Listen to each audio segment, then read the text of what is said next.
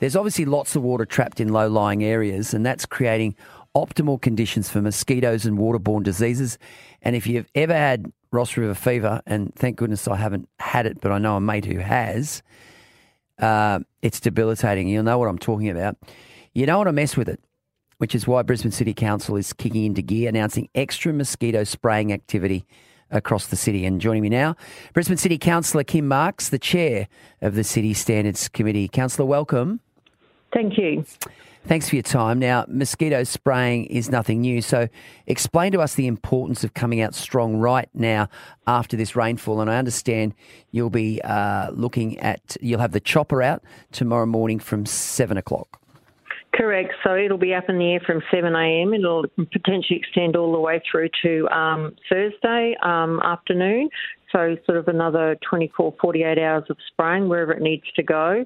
We've always been strong as far as mosquito task force spraying and that stuff goes. We've been doing it for many years now.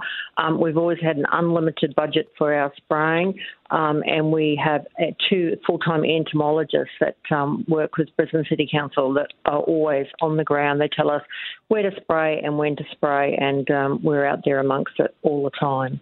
All right. Now, Kim, what we'll do is take you through, our listeners through a couple of the areas that are actually being affected.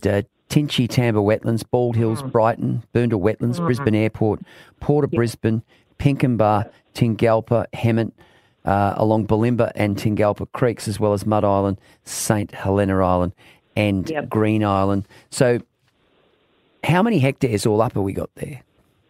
Look, that's all really normal areas for us. We have something like 11,000 hectares of salt marsh breeding habitat that's covered by the aerial treatments this season. We're currently spraying 2,400 known breeding sites per week. How many? So 2,400 known breeding sites.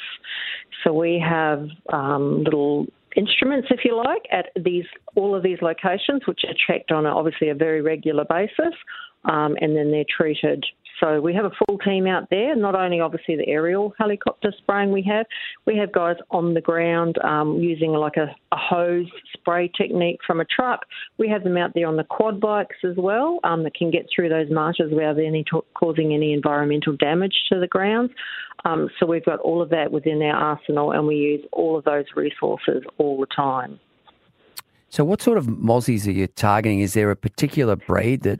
Well, there's the 2. You got the freshwater mozzies, which obviously are a problem after the wet summer, and those, we treat 1,100 of those pretty much every week of those breeding sites.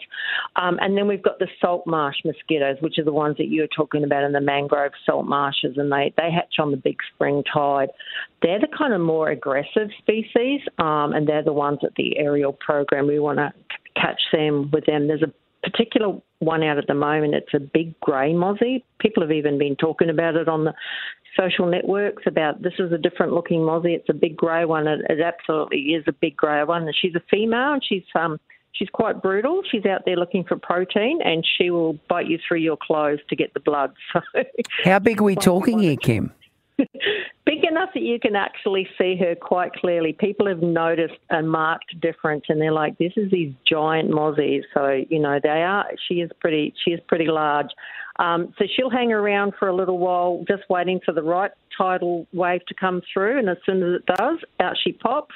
And that's when she hatches. So that's why we're out there keeping an eye out on her. So we're hoping to get rid of her as quickly as possible. But mozzies at the moment, even though I know a lot of people are talking about them and they're sort of quite busy, if you like, and there's a lot around, and I think people are obviously spending a lot more time outside in this horrible weather when it's not raining. But in actual fact, if you look back at the graphs all the way back to 2012, which I looked at last week, 2014 we had twice as many as what we've got now. So I hate to say it, but we're kind of a normal mozzie breeding season at the moment, even though it sounds a bit more brutal than it potentially, usually is. And it's really serious when you have these mosquitoes who, they're able to carry these mosquito-borne diseases. And I mentioned Ross River, but you've also got... I heard that. Yeah, the Barm Barmera Forest, you've got dengue fever. So it's really important that we stay on top of this, isn't it? Oh, absolutely. And look, mosquitoes don't know boundaries. So the Lord Mayor and Mayor Power from Logan set up a mosquito task force back in March 22, which I head up for Brisbane City Council. And we get all the mayors or councillors and experts from all the local councils, all the way up to Scenic Rim, etc., Gold Coast, Ipswich, Logan, Redlands, Moreton Bay, because obviously mozzies don't know boundaries. So we need to make sure that all the councils in our local area are all on board. Some of them we found didn't have a lot of treatments, didn't have a lot of technical support, didn't have a lot of intelligence in that space.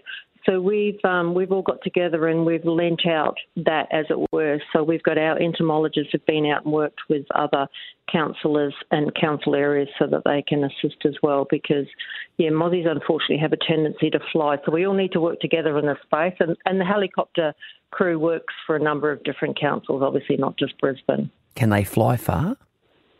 The mozzie? Mm.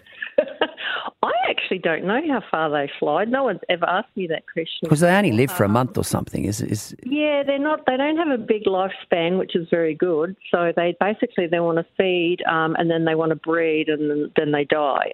But we want to try and kill them before they breed. Yeah. Is the idea behind it.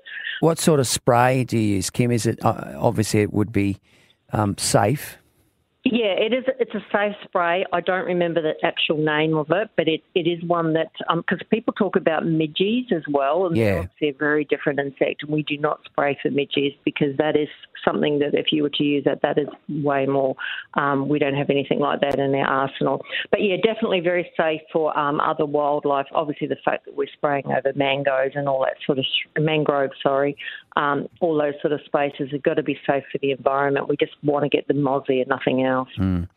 All right. Well, great to chat, and we've learned something today, haven't we? Like, there's a monster female mozzie breed getting around Brisbane, and hopefully we don't have to put saddles on them. Otherwise, that would be a problem. Hopefully not. Hopefully we've managed to get them all. But if we can ask residents to please. Obviously, the rain comes and goes. Maybe empty out those containers. We talk about this all the time. Have a quick check around your yard, anything like that, because those mozzies just want the water, and that's what they'll breed from. So, and also as a quick shout out to all our people out there at the sandbag locations, depots. Sure. Sandbags are all loaded up and ready to go if people need them. Those sites are manned also for the next couple of days. So I think we're mainly okay on the south side. I think Bray Park and a bit of Pullenvale copped a bit of a flogging, but I just want to let everybody know that those sandbags are out there and ready to be used should anybody want them. Just a sort of question without notice. We don't control bees or anything, do we? Like they just...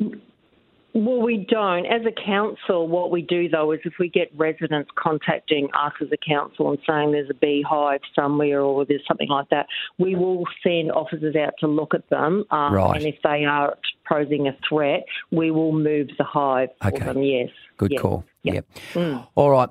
Hey, I really appreciate your time, Kim. Thanks for joining us. No problem. Anytime. Thank you. Bye. There she is, Kim Marks. She's the chair of the City Standards Committee.